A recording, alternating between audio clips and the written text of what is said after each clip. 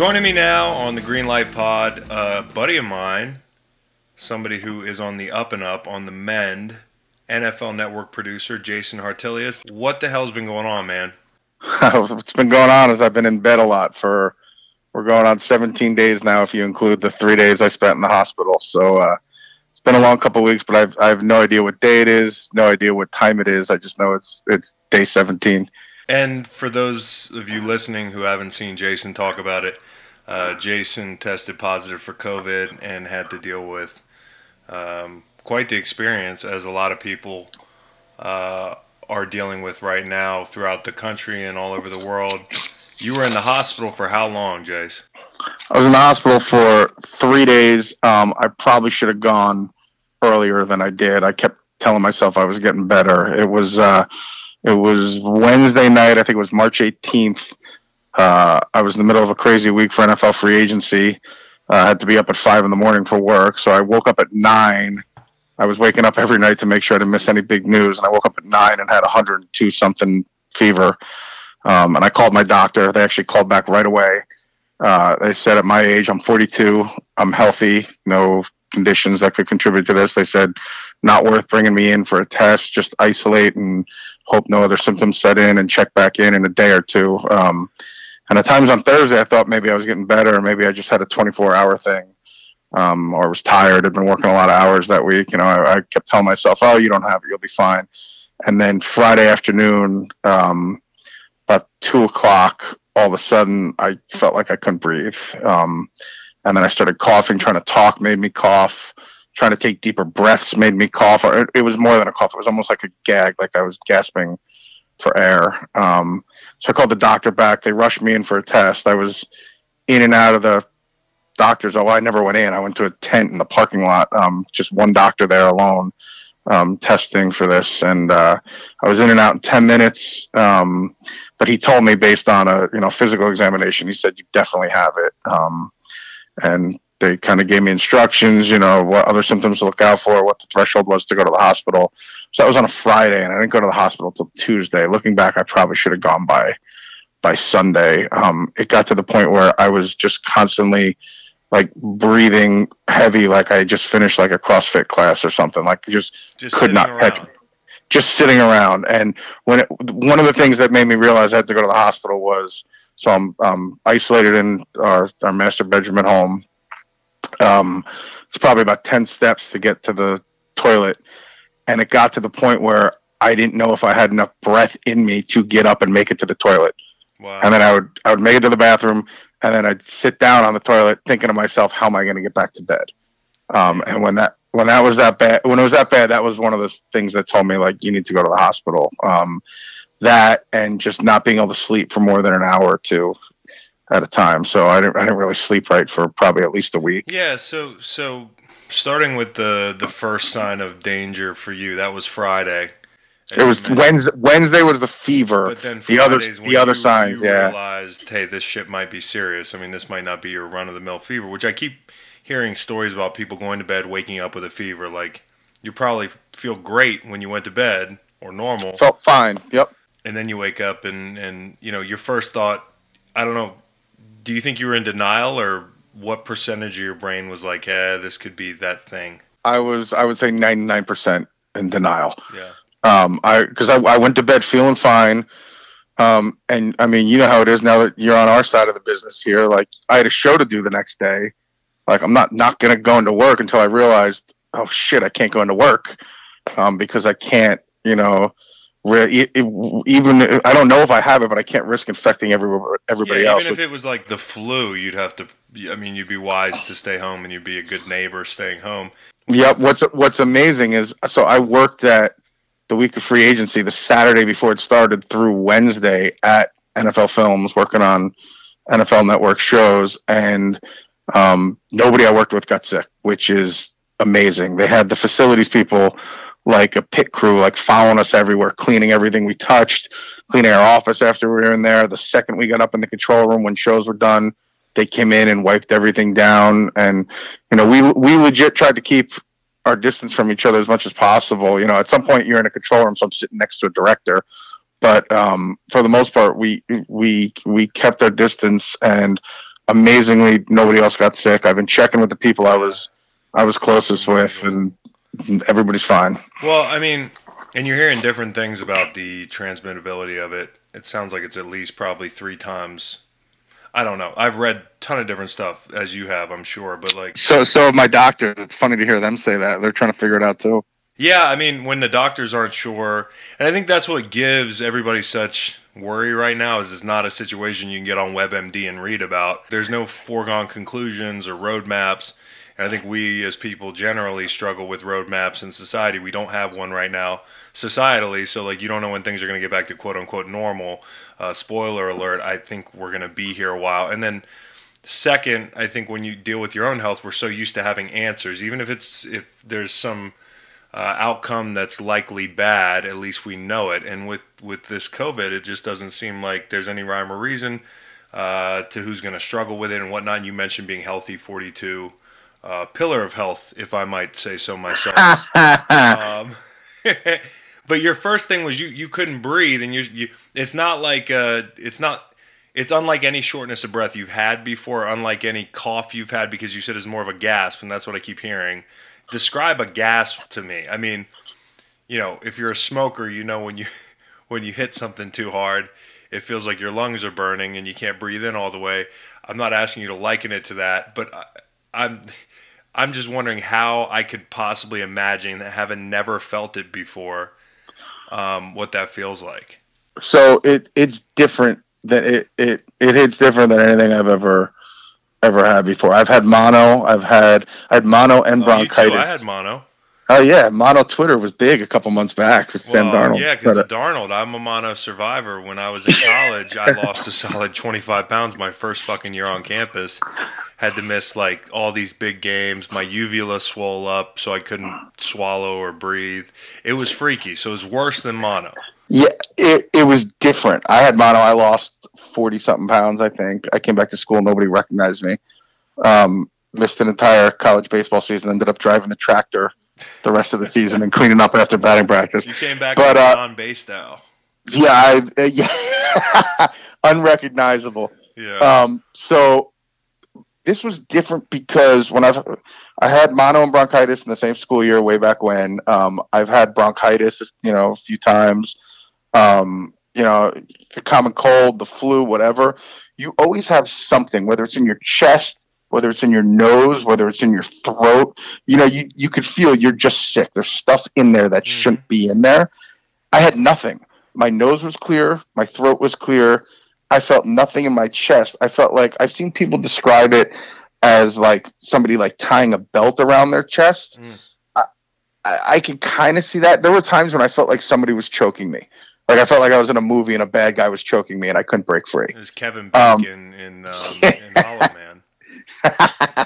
You had a Hollow Man situation.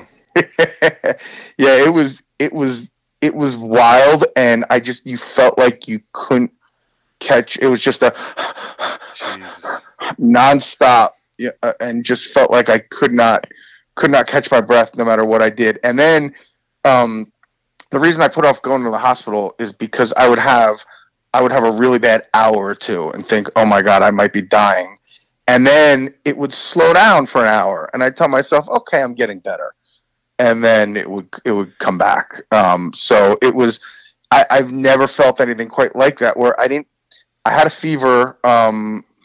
The fever was up and down wildly, up to 102.6 was the highest I ever was. Yeah. But then it would go down. At one point it was like 96.8, and it would go up and down and up and down. Sometimes I would take it 3 times in an hour and it would be up, down, up. So I had the fever. You were shivering, and then you're hot again, and you can't. Yeah. There were a couple nights. Taking the blanket off and then putting it back on is tiresome. Yeah. I haven't changed my sheets now. Again, today's day 17. This is good. This is the stuff we're here on. My bedroom looks like a crime scene. My wife, who's been doing an amazing job taking care of me, she leaves stuff at the door for me like I'm a stray cat. She leaves food on the floor. It's every man's dream other than being sick. Right. Don't come out of the room. Don't get out of bed. Watch movies, whatever. When you finally went to the hospital, and to refresh the timeline, you got sick. Wednesday with a fever, Friday you got the symptoms up top in the respiratory, and then you're into the hospital Sunday, at which point you are plugged up to oxygen through the nose, right? Because that's different than I know a lot of people are thinking when they hear ventilator, you know, because when this whole thing started, why would I know what a ventilator looks like or operates like? This is just oxygen that you would get in your nose, and it made you feel better, yeah? Yeah, so it was Sunday when I should have gone to the hospital. I actually didn't go till Tuesday. I made up my mind overnight, Monday, probably like 3 or 4 in the morning. I said, I need to go to the hospital. I gave it a couple hours so I didn't freak my wife out at 3 in the morning. And I probably went around 7 a.m., had to call an ambulance. So the oxygen actually started in the ambulance. They asked if I was okay to walk downstairs so they didn't have to come into the room. The two EMTs who showed up there covered head to toe with face shields on, like hockey style face shields. Wow. I didn't realize what made me realize how weak I really was when I had to walk down the stairs, and I was going one step at a time like I was 100 years old. Right. It was rough. So I get into the ambulance, and they checked my oxygen level. I think it was like 93%, which is low. Anything lower than 95. 95, right? That's what they're saying. That is it true? As an aside, have you asked your doctors about the O2 meter or whatever you put on your finger that they've been saying is a really good thing to have handy right now? Yeah, they are. I don't have one.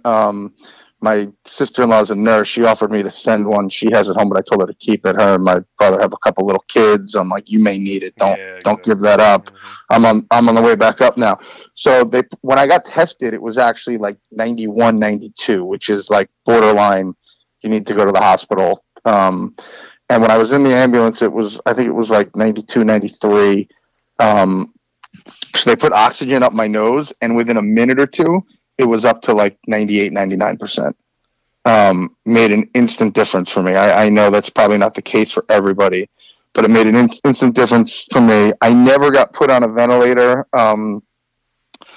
Luckily, I didn't need it. My case didn't rise to that level, I guess, for as bad as I was, which makes me think I can't imagine how bad it must be for them to put you. I mean, you must be, unconscious. God. I couldn't breathe, and I didn't need the regular oxygen helped me enough. What was wild, though, is they tested my vital signs several times a day. That's a whole nother story, the way they would come into your room. You're basically in the room by yourself. Yeah, talk about that, because that, I mean, like, the psychological part of this thing, me laying my fears out. Number one, I'm afraid for my parents, okay? That's how everybody should be. But, like, as things come out more and more, younger, healthy people like yourself or, a number of people about my age have gotten sick and have really struggled. I think that I would probably struggle. I mean, I just know that I run high fevers. When I was a kid, I used to get pneumonia a lot. And it fucking scares me. And it also scares me, like, as somebody with anxiety, the prospect of sitting in not a hotel room, I wish, a hospital bed with people that are afraid to come in and communicate with you, even the doctors and folks like that. I've heard it's kind of like isolation in the hospital. Yeah, it is. What I'll say first is the doctors and nurses and techs and everybody who came in were fearless. It was wild. They would do this routine where they came outside your door, they covered up with fresh, like, disposable plastic scrubs, head to toe, put on a fresh mask, and had a face shield on. I think the face shield was the only thing they would reuse. They would come in the room. They asked me, if you need us for anything, try to prioritize so we can bang out a couple things at once. But they would come in the room, and then there was a big garbage can by the door to the room. And when they were ready to leave the room, they would stand at the door, quickly take everything off except for the face shield, and throw it out in the garbage can in my room so they didn't bring my germs back out into the hospital. Right. So they would kind of, take everything off, throw it in the garbage, and get out of the room as quickly as possible. My first room in the hospital, I had to switch rooms on day 2. My first room had a window, and they would yell through the glass on the window on the door, and they would yell through the glass at me. It was kind of funny. But they would ask me questions, a lot of thumbs up, thumbs down, a lot of facial expressions, pseudo sign language. Yeah. And then on day 2, middle of day 2, they moved me to the room across the hall. I guess the room I was in had some sort of technology that I didn't need, that they needed for somebody else. Right. So they moved my room across the hall. that room did not have a window on the door. So they would a couple times they banged on the door, tried to yell through it. A couple times they cracked the door and tried to yell through it, which was pretty wild. But there were, every morning when I woke up, there'd be 2 nurses who came in. They would check all my vital signs, make sure everything was okay.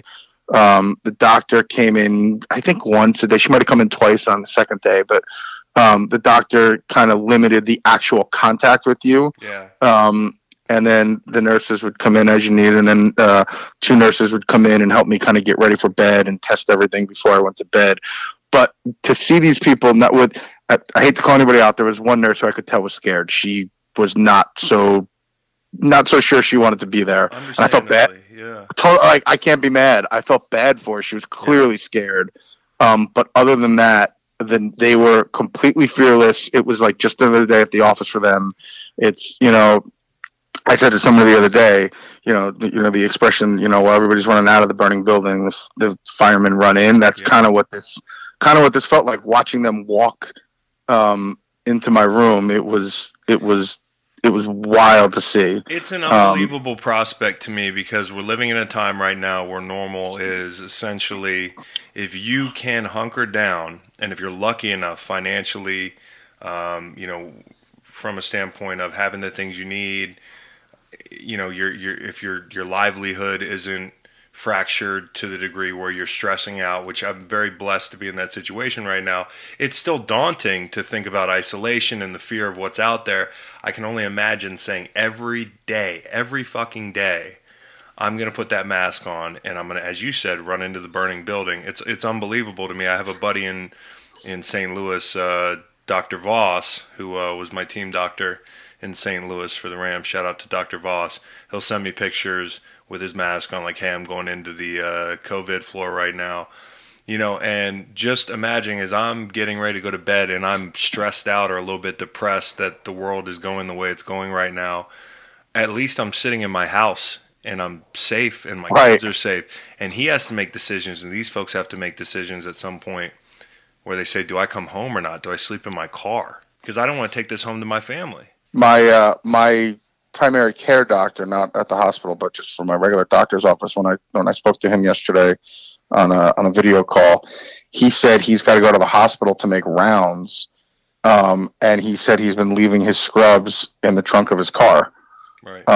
And just kind of let them be for a little bit and give it a few days, and then he's going to put them in a garbage bag, bring them in the house, and it's just the things you never had to think about before. Something as simple as the clothes you're wearing. It's packages outside. I mean, like groceries. Okay, so like when that started, and people were like, "Hey, but you can still get takeout." Like, I understand that takeout is not a primary transmitter, and that generally you shouldn't worry about it. But it's still a lot of contact. It's still, it's a lot of these details and realities are emergent, and there's just so many things you have to be nervous about. What did you, like, you're on this floor. Okay, which hospital are you at? How many COVID patients are in this hospital to your knowledge? Are you on a floor where everybody has COVID? How did it, and did you hear people in rooms next door?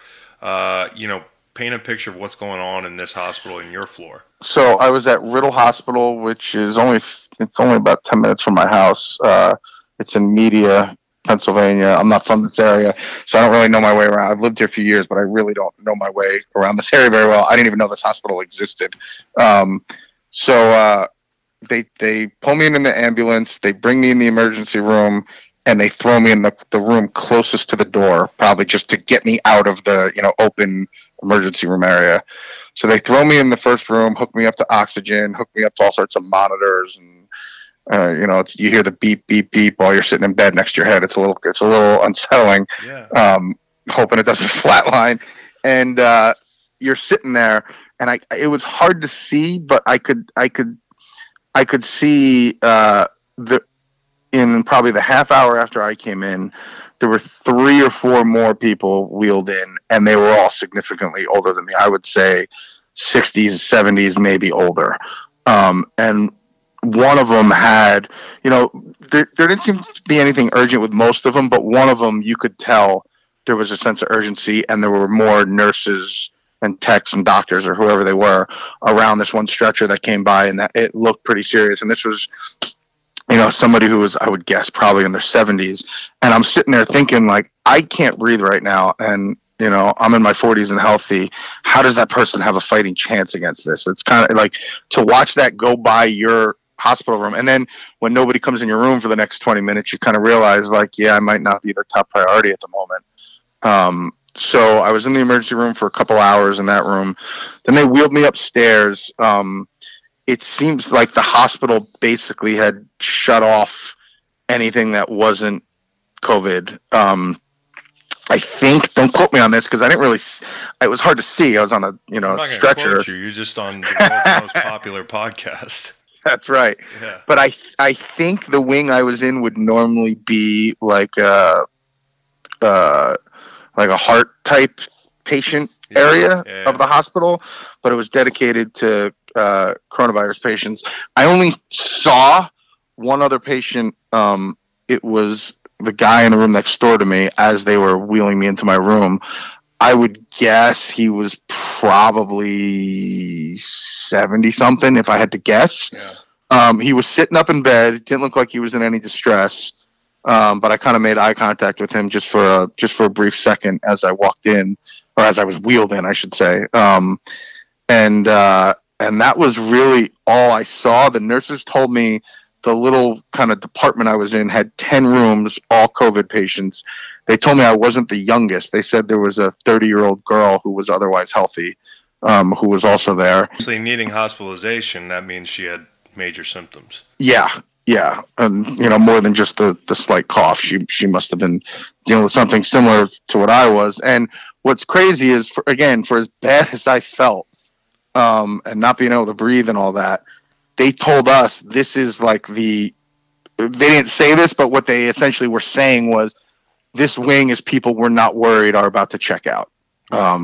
They said, at one point, one of the nurses said to me, be lucky you don't have to be in the ICU because it's not a pretty picture down there. I can only imagine, and I don't even want to know. When you're sitting there, and I hope you got that news that you're in a wing that you'd rather be in relatively early to put your mind at ease at all. Are you in a quiet moment? Are you like, am I going to die? I kept thinking about that, and what was kind of a gut check moment. I couldn't confidently say, I didn't think so, but I couldn't confidently 100% say no, I'm not dying. Especially, and this is why I just had to stop watching the news. First day and a half, probably, I was watching a lot of news in the hospital. And you're seeing these stories about healthy 40-somethings, healthy 50-somethings who were fine, and 2 days later they're dead. And I'm sitting there in the hospital, and I'm saying to myself, I hope I get better. I didn't know how long I was going to be there when I went in. I thought it might be a week. I didn't know. Fortunately, I kind of rebounded relatively quickly. But I'm sitting there, and I couldn't confidently say, no, you're definitely not going to die. I had a window. Both rooms I was in had windows kind of looking out over the emergency room exit, which, emergency room or entrance, I should say, to a hospital, it was normally a pretty busy place, and there was one security guard standing there, and that was it, other than when ambulances pulled up. And I had a couple kind of long talks with myself, staring out the window, like, you can't let some virus kill you. Especially when I kept joking with myself. I lived in a fraternity house for 3 years. I had houses at the Jersey Shore for years. I feel like I've trained my body to be able to put up with a lot. You survived it all. I survived all that stuff. I can't let a virus get me. I can't do it. But I couldn't confidently say, no, you're definitely not dying, because for all I know, I go to sleep and never wake up again with the way I was breathing. That's the hard part. You're afraid to go to sleep. Right. I was terrified to go to sleep, especially the first night. And I woke up at 2:30 and kind of shot up out of bed. And they must have seen on the they didn't have a camera in the room, but they had me hooked up to right. heart and oxygen monitors and all that stuff, and they must have seen something spike or look unusual, because two nurses came in at 2:30. They came rushing in to make sure I was okay. Oh man! But that's the only thing that you can feel good about, is that if you're starting to lose oxygen in your sleep, it's probably safer than being at home and having sleep apnea and never knowing it. At least you're hooked up to machines, and there are those people we're talking about that are right down the hall. Right. So I actually do have sleep apnea. I was diagnosed with it maybe 10 years ago. And I do use a CPAP machine. And it's under control. I've been up and down with it. I've been on and off of it.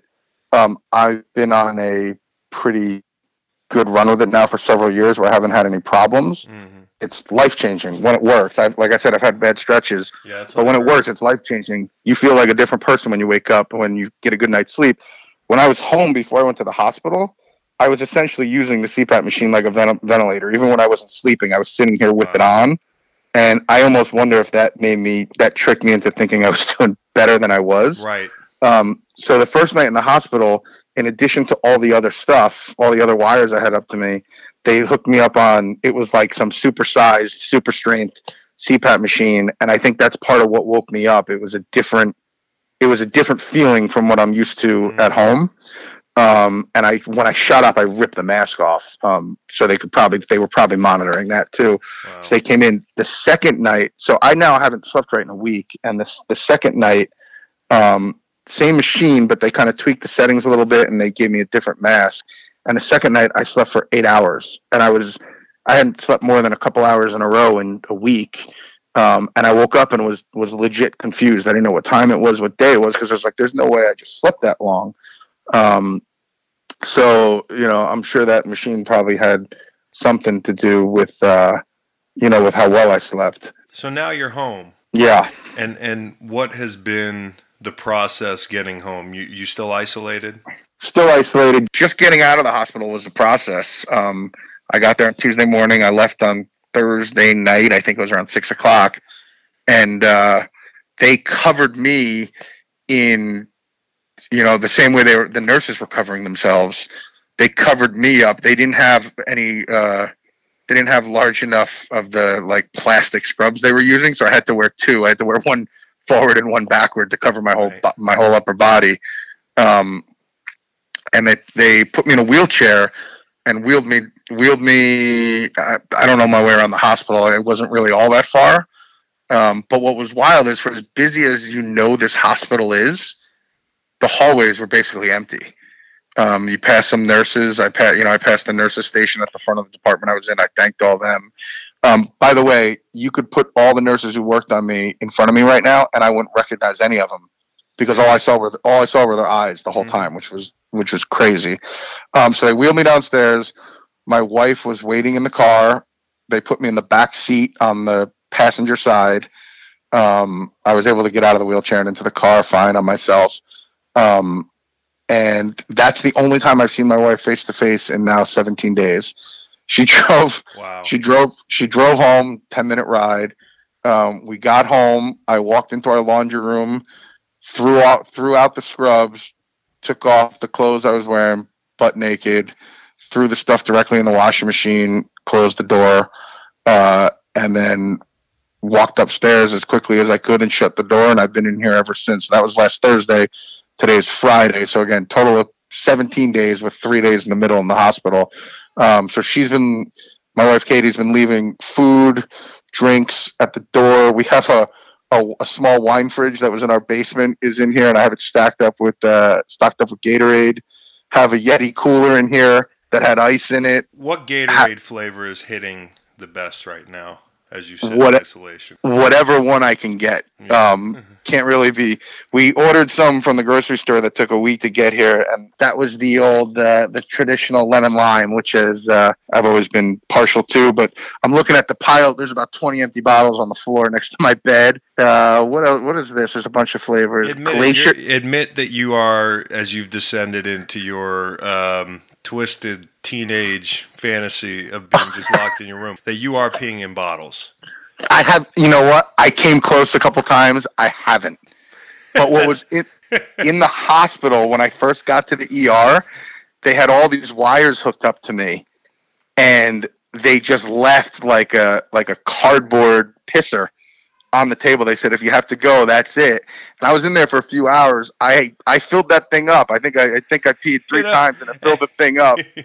And they had to bring me another one. If you've ever had surgery, which I have, and having to be stationary, they'll give you the jug. It always fills up quicker. Quicker than you think. The last time I went, when I filled it up, there was a little bit of spillage. Oh boy! So not major, but enough spillage. I had on a pair of gray, basketball shorts. There was a little bit of spillage, and then of course, right after that, they come and wheel me down the hall to do a CAT scan, and they take my blankets off, and I got dribble all over my shorts as I'm going in for a CAT scan. It could be worse, as you mentioned. The hospital wasn't exactly bustling. When you've been home, are you binging anything? And what are you doing to pass the time? So I haven't watched as much TV as you might think because I've been sleeping a lot and also just trying to get comfortable, and it's hard to kind of concentrate for a while, if that makes sense. Yeah. But I have been. So I watched Tiger King in two sittings. So I say sittings. It's not like I got up anyway, but technically in two one chunks. Sitting. And I finished it. I finished sitting number 2. I finished it. I finished episode 7. It was like, I don't know, 2:30, 3 o'clock in the morning, and I just sat here staring at my computer screen for like a good half hour after it ended. Did you laugh? I mean, like, is it hard now? I know your lungs are probably not feeling great. I know they say there's a bunch of What's funny is, so I mentioned when I first felt the breathing problems coming on, that actually started because I was laughing. I was on Twitter trying to pass the time, and somebody posted like a March Madness style bracket of Mets misery moments. You were a bit of a connoisseur. I was laughing my ass off. I couldn't believe Bobby Bonilla's contract was only a 2 seed. That was outrageous to me. Wow. But I was laughing at, that's actually the moment. I remember I was laughing at that, and then I realized I couldn't stop laughing, and then I realized I'm not laughing, I'm actually choking. And it took me like... Shit, man. Bobby Bonilla moment is when I realized COVID. Yeah, I realized I might be in trouble here. I couldn't.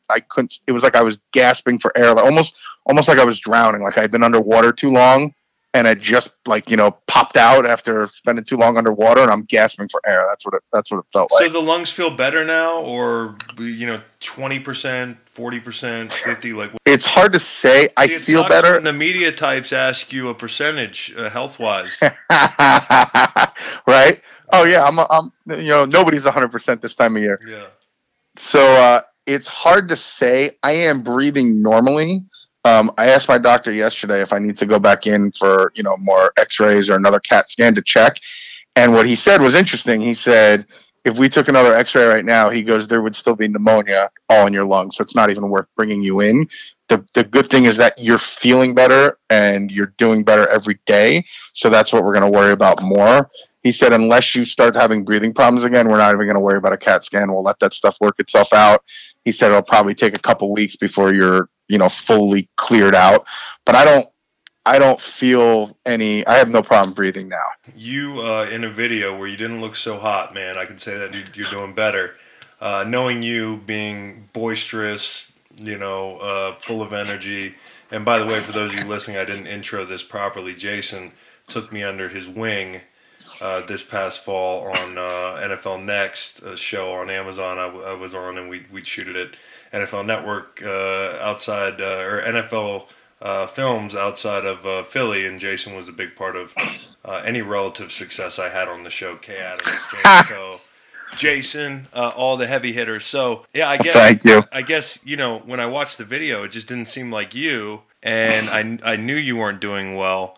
But one thing that was clear to me is that you seemed frustrated about the testing process. Yeah, the testing process. I was frustrated because my doctors were frustrated. I saw 2 different doctors at my primary care office, and I saw I saw an emergency room doctor in the hospital. I saw the admitting doctor, and then I also saw an infectious disease doctor. So I guess that's a total of 5. Right. Hashtag math. And that. They all said the same thing, like, yeah, we know you have it, but it's frustrating to not have that official diagnosis in front of us, because what if you don't? Then we're treating this wrong. Right. On the off chance, doctors don't like making decisions, let alone potentially life-altering decisions, without having everything in front of them. They need to make those decisions. And they all said, they weren't shy about it. They said, we really need those tests. And they told me, my doctor's office told me, I took the test on a Friday. They told me I'd have the results by Tuesday or Wednesday. It took until Friday. I actually didn't get my results until I was already home from the hospital. So In my case, it probably wouldn't have changed a ton, other than the doctors saying, I asked about, some of the drugs you're hearing people talk about, oh, maybe this will work or maybe that'll work. And what they said was, we, one, we don't know if those things work. All the doctors said this. They said, we don't know if those things work. We don't feel comfortable giving them without any sort of data to back it up. And two, we don't know if you have it. So we don't want to put these powerful drugs into you. And on the off chance this actually isn't COVID, this is something else you're fighting, or maybe just plain old, bronchitis or pneumonia.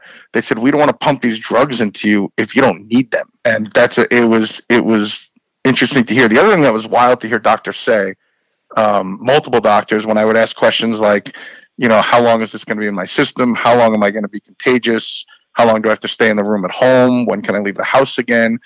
They would say stuff like, we haven't seen enough serious cases recover to know, which is crazy to think about, to hear these doctors who spent their lives. In the beta stage. Right. Like, you're literally ground zero in the United States in our healthcare system. You're on the tail end of ground zero. I mean, right. So, with that, that lead time on when you can get out and get back to normal, which, by the way, is like, okay, you might be in a week or something, you might be out of quarantine, but life is still not normal. I mean, right. And what's helping me right now, so I'm a freelance producer for the NFL. So I essentially get paid by the day, and after free agency, this is kind of a downtime for me anyway. Right. So work-wise, it's not really hitting me too bad yet. It's going to hurt around the draft. Last year I got a bunch of work around the draft, but I basically work, 6 if not 7 days a week during the football season, and then my off season kind of ebbs and flows a little bit. I'll have, I'll work, 3 days one week, 3 days the next week, then I might not work for 2 or 3 weeks sometimes. So I'm in no rush to go anywhere, and that's what I keep telling myself. Like, don't rush, because you got nowhere to go anyway. It's not like I'm going to work. Sports media people like you, I mean, like, you're freelance. You mentioned the ebb and flow, but are you talking to your colleagues in the industry right now, and what's it done to folks that are, whether they're streaming from their house or, no one's being asked to travel and go on assignment for anything? How's it affecting the sports media industry? It's funny, you mentioned nobody's being asked to travel. My original assignment for free agency, I was supposed to go to Tampa to hang out in case Tom Brady signed there. Wow.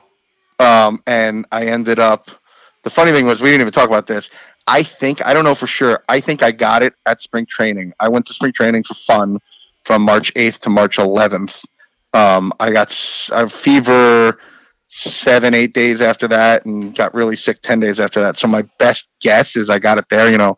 2 airports, 2 planes, hotel, bars, restaurants. I was in 4 stadiums. Like, at the time we left, it didn't seem risky at all. This seemed like something that was happening in other countries, and if it happens March here... 2nd, I had my son's birthday party. I just gotten back from Tanzania, actually, and I can remember I was over there one night, and I feel kind of out of sorts anyways when I'm multiple time zones out of town, and I saw that it had moved to Italy, and this was like late February, and it was really crushing Italy a little bit. And one, I was worried about getting back home because I had to fly through Amsterdam, and two, I just was like, man, what's it going to be like when I get home? Well, we had my son's birthday party because it hadn't gotten to the point yet where things were crazy. And we did it at one of the dirtiest, most germ-infested places you could do it, which is a indoor trampoline, like jungle gym part. So I'm like, kids loved it, I'm sure. Yeah, they did. But the whole time there, and I was a little ahead of the curve on the paranoia because that's how I am. I was like, fuck, should we be doing this? Well, luckily, knock on wood, God willing, everybody's good, and that's been a month now.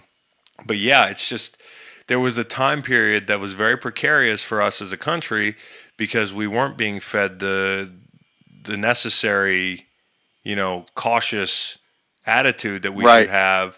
But there were still a lot of people assembling in big groups over that week. Yep. My wife said to me before I left, are you sure this trip is a good idea? And I said, yeah, it's fine. And if it comes here, based on what they're saying, it's going to impact. It over your head. Oh, I'm gonna be hearing about this the rest of my life. I don't know if you're unlucky you survived, because now you're just, right.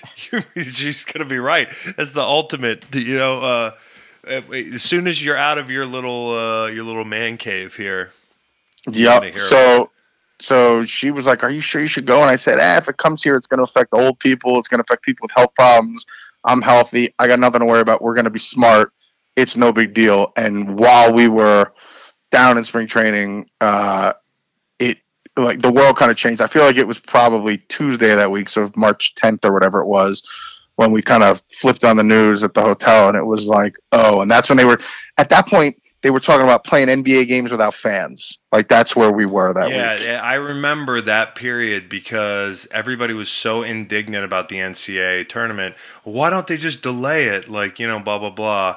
And what changed in a span of 72 hours? And it was like dominoes because it was top-down leagues that made decisions and organizations that made decisions. If you remember, the Ivy League was out ahead of it. But I remember that morning that, I'm ashamed to say this because we didn't know the full scope of the seriousness of this thing. We knew it was going to be serious.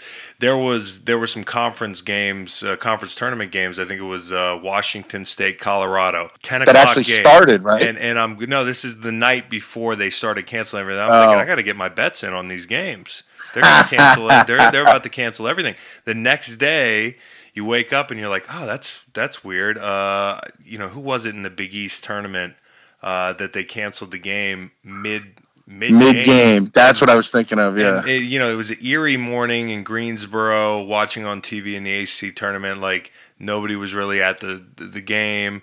And I'm thinking to myself, I could see the tournament going on with no fans because I think basketball could do that better than football. But people were indignant about the possibility, this is all sensationalism, it's just the flu, this, that, and the third. Imagine, or just thinking back a month ago, that was the attitude that a lot of people had.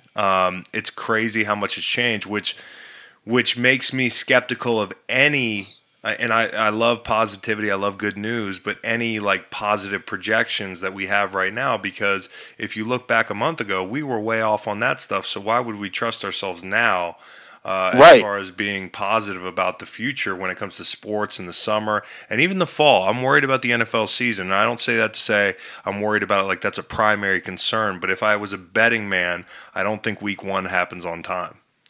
I don't know if it does. I was on, not to plug myself here, but I was on WIP last night. I was on WIP in Philly last night. With Eskin? Tell me, you. No, he was on before me. Okay. He was on before me.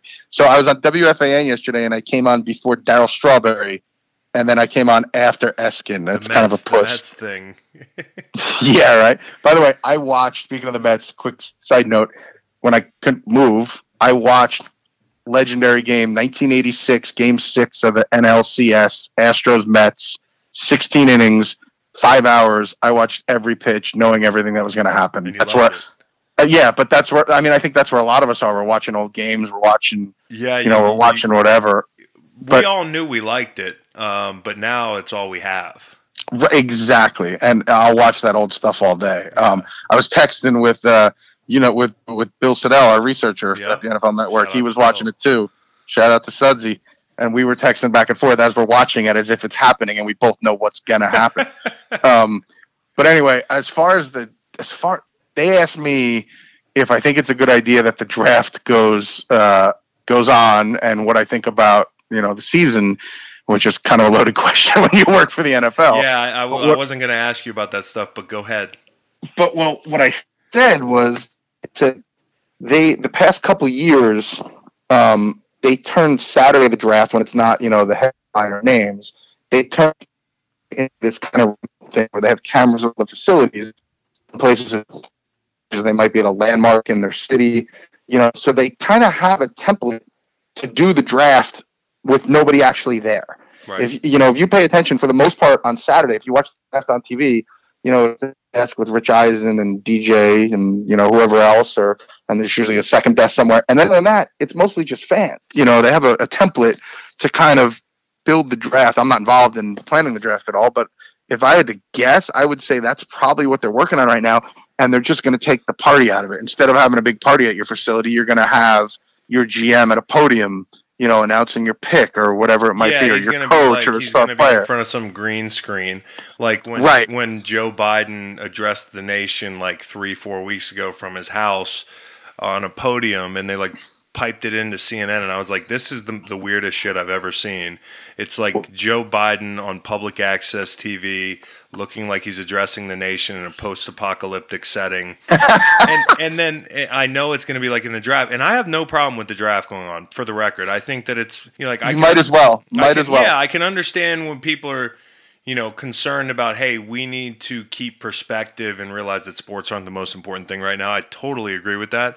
But for years, what I've heard from people is that sports are our refuge from real life headaches and trauma and disasters. And I don't see why something as inconsequential in the grand scheme of things as the draft is, if it's done remotely and safely, couldn't be just a nice little respite for people. And, spin zone here, if you're a player that's going to slide, this is the year to do it. You don't have a big draft party around you staring at you like you just fucking blew the game. You're just gonna sit there in solitude and watch the names go on the ticker. So when I first went to work, so I was supposed to go to Tampa for free agency, and then actually as a result of the coronavirus, it's weird. They cut down how many people were working, but they actually added us at NFL Films. We weren't supposed to be there, but we were there to help. So that they could stagger shows and crews and control. And we were part of the solution to try to get on the air safely. And I give them a lot of credit. They did everything they could to keep us safe as we were at work. It clearly worked. If I was sick and nobody else there, got sick. But anyway, I when we first went in that week, I'm thinking to myself, this feels weird. I don't know if this is right. And then as we started doing it, it felt right. And you could do free agency, physicals aside and face-to-face meetings aside. You could totally everybody could do free agency from their couch at home, all the GMs and personnel guys.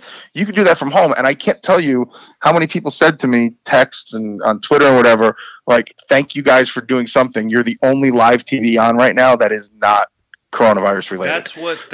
That's what people, if you're anxious, if you're in a weird place, I'm always one that, feels like late at night your head's in a weird place. You just turn on something live. It lets you know that you're not alone. That somebody's out there. And I think more than ever right now, people need some sort of updated, hey, there's something going on besides this virus.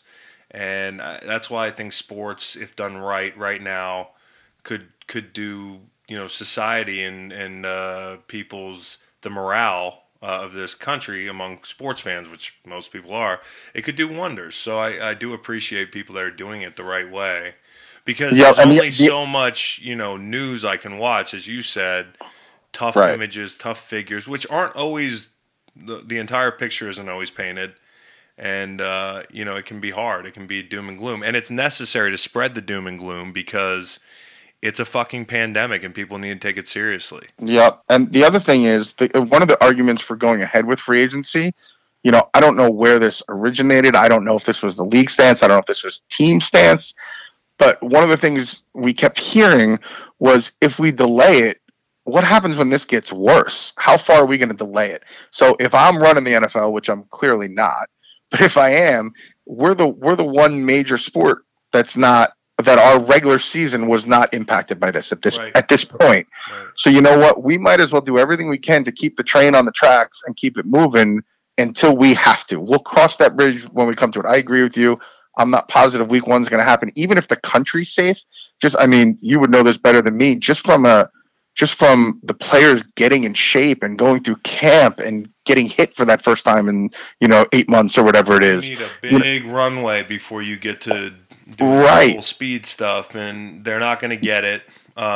College is going to be weird if they play it, because these kids need strength training. They need to be really they're not off on their own like an NFL player is, and that's going to create a really, really weird situation for college athletes. I will say this: NFL, what do you say? Super Bowl 2021, St. Patty's Day.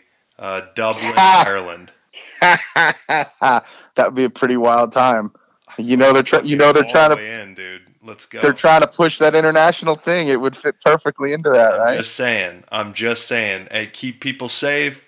let this thing pass, God willing, and we can go back to the motherland on St. Patty's Day. So you were saying it's a weird time for college athletes. If you were, you're a prolific baseball watcher. Let's say you played baseball at Virginia, Yeah. and this was your senior year, and you're a guy who might get drafted, might get signed somewhere, and the season gets canceled, and they give you another year of eligibility.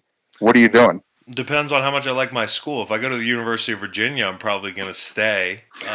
And if I'm going to, I don't want to down anybody's school, but if I'm some other place, I'm probably going to jump ship. It's tough for these athletes, and there's going to be a trickle down effect too.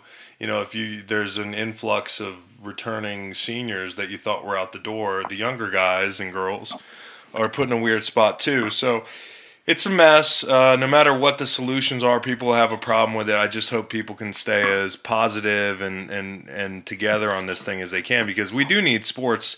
We don't need it now. We can have it in some capacity. And like you said, the reruns, doing free agency, but if the summer, goes on as scheduled, there's always that period. And I know I'm a baseball watcher where it's just baseball. That's going to be a struggle with no sports, and it's supposed to be that baseball time period. I don't know what's going to happen with basketball.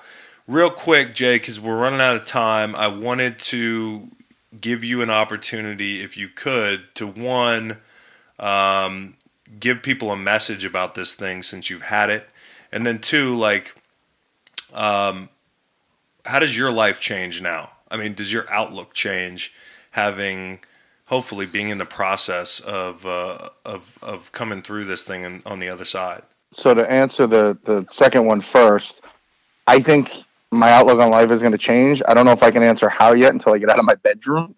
But I think I'll probably take better care of my body. And like I said, I'm considered healthy. I gain weight every football season. It's just part of the grind, especially when you're working 6-7 days a week. You eat a lot of catering. You don't necessarily have time to eat right. I don't have time to work out. And when I do, I have no energy. So I gain weight every season. This is my 7th season with the NFL. First season, it was 20 pounds, and it was 30 pounds. This year, I gained 50 pounds during the season, just from the grind, which is not good. My weight has always fluctuated a lot, but this is extreme. I've been as high as, just short of 300 pounds. I've been as low as 200 pounds in the past 5 years. I was on my typical, every year in kind of late February, March, I start actually paying attention to my body again. And I had just started doing that when I got sick. So I got the Peloton bike in the basement. My sister works there. I got the family. She's an accountant there. I got the friends and family discount, which was great. Nice. So I was down between 12 and 15 pounds in about 2 weeks before I got sick. And then I've lost close to 20 pounds from being sick. Yeah. So, Tony Baselli said he lost a bunch of weight too. I was just Tony Baselli's quote too was great, where he said, I almost died and my wife didn't get sick at all. So clearly she's much tougher than me.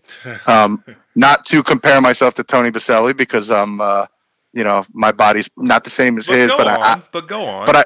But I hear that's the boat I'm in. My wife has had a very slight cough, but isn't sick at all. Hasn't been tested.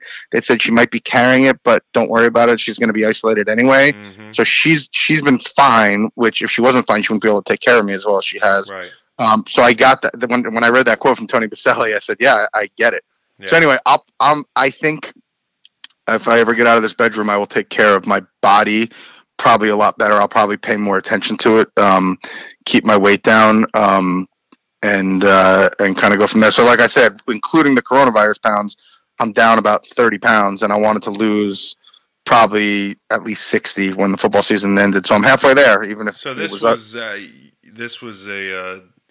this was all part of a plan for you. Yeah, right. I meant to do this. I'll not be able to breathe for a few days if I can lose almost 20 pounds. And then just quickly to answer the other question, that the two things I keep telling people, the reason I made that video that you saw and I put on Twitter and Facebook, never made it to Instagram. I got overwhelmed with texts and responses. But the reason I put that there was because I felt like at the time a lot of people still weren't taking it seriously, and I feel like if they see somebody they know, that's when you have that holy shit light bulb moment, and people who know me know how old I am. They know I'm healthy. They know, and I think I was trying to help turn the light on for some people. And I actually got a couple messages from people who said, "Holy crap, this just got real." Or one person messaged me and said, "Okay, I was being a little loose with the stay-at-home thing, but I'm staying at home now." So, even if I can help, I don't know the numbers. They say every person who's infected could go on to infect, 10 or 20 or 30, whatever many people it is. So if I can keep a couple people home,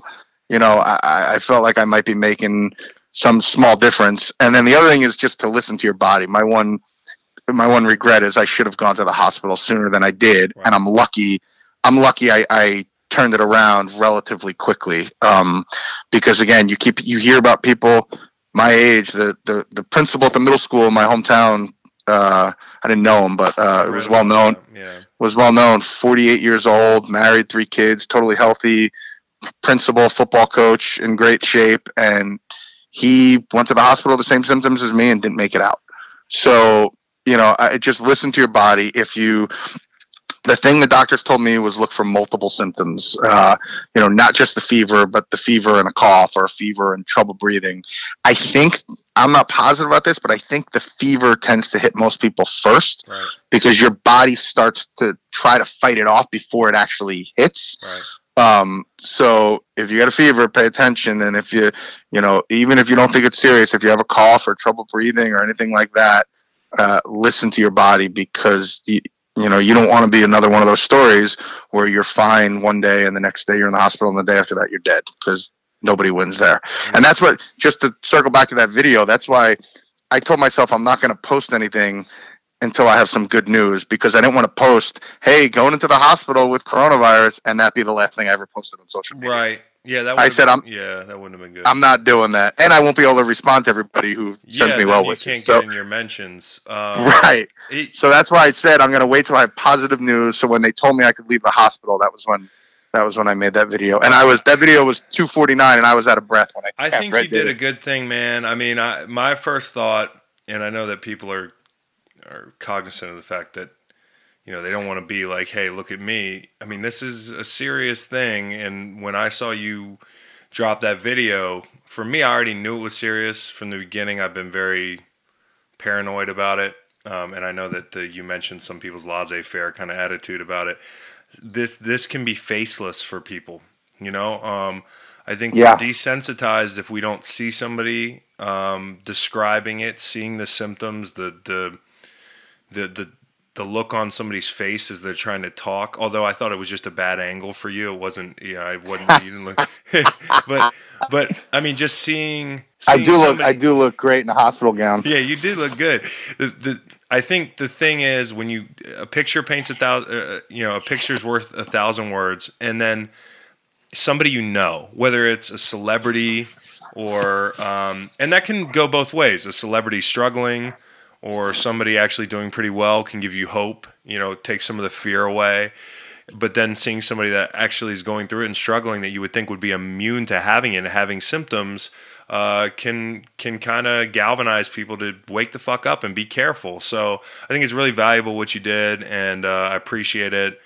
And I'm glad you're doing better. I hope that continues. So please keep me up to speed. And everybody in your family is still good and healthy, right? Yeah, I was around my parents, who are both in their late 60s. They're fine. My wife, slight cough, but otherwise is fine. She's healthy. We think it might be allergies. She never had a fever. So that's who I was around family-wise when I was potentially, at risk to expose other people. And again, everybody at work is fine too, which is a miracle. I don't know how I would have dealt with that if I would have gotten somebody I work with sick and right. God forbid something, they got real sick or God forbid died. I don't know how I would have dealt with that. I don't know how I would have gone back to work. Well, I'm glad you're okay. I'm glad we don't have to think about that. And when the world flips back right side up, we can get a beer. And I know you're looking like John Bastow again, because already 30 down. You say you want to lose more, my man. We got to catch up when things are good, and I'm glad you're okay. Thank you so much. Real quick before we go, so I mentioned I watched Tiger King. I had a great run. In the hospital in a row on AMC. I had Major League Top Gun, Speed, The Matrix, back to back to back to back. The best movie you just mentioned was Major League. Yeah, amazing. I haven't seen The Matrix probably since it first came out. I still don't know that I totally get everything going on there, but that's a different conversation. It's one of those movies that maybe throws enough shit at you, and they now I don't know that Reddit was around when Matrix, but The Matrix was made for Reddit, and I think sometimes the writers they just pull the trigger and say, "Fuck it, we don't even need to have a rhyme or reason." People on Reddit they're gonna make it up anyway. We just sit back and say, "Yeah, that's what it's about." So I watched those in the hospital. That was really about all I watched in the hospital and some news, but I didn't. That was about it. I saw, like I said, I saw Tiger King. I've been meaning to start Ozark for a couple days now, and I want to have a chunk of time where I know I'm not going to fall asleep and I can watch several episodes in a row. And Be I just in a good place mentally. Yeah. I did watch in the middle of the night when I woke up and couldn't sleep 2 nights in the past week. I've watched like 4 Law and Order episodes in a row, which is great. But I want to know from you, what do I need to watch next? Ozark aside, where do I need to go next? Because you're Ozark, the expert. Well, I always say this because, okay, you know how Carol Baskin recently has kind of reopened the investigation into the disappearance of her ex-husband, Don, who's presumably deceased. And it reminded me, presumably, I mean, unless he pulled off the biggest, Catch Me If You Can of all time. Right. Now, I would say digging into the watch Gomorrah. It's an Italian mob kind of spinoff thing. How do you spell that? Subtitles. Dude, fuck Gomorrah, like in the Bible. Okay. It's an Italian mobster. It's like a season or 2. It's not going to take you long. Watch Jinxed with Robert Durst. If you haven't seen that one, that's what Carol Baskin's deal reminded me of.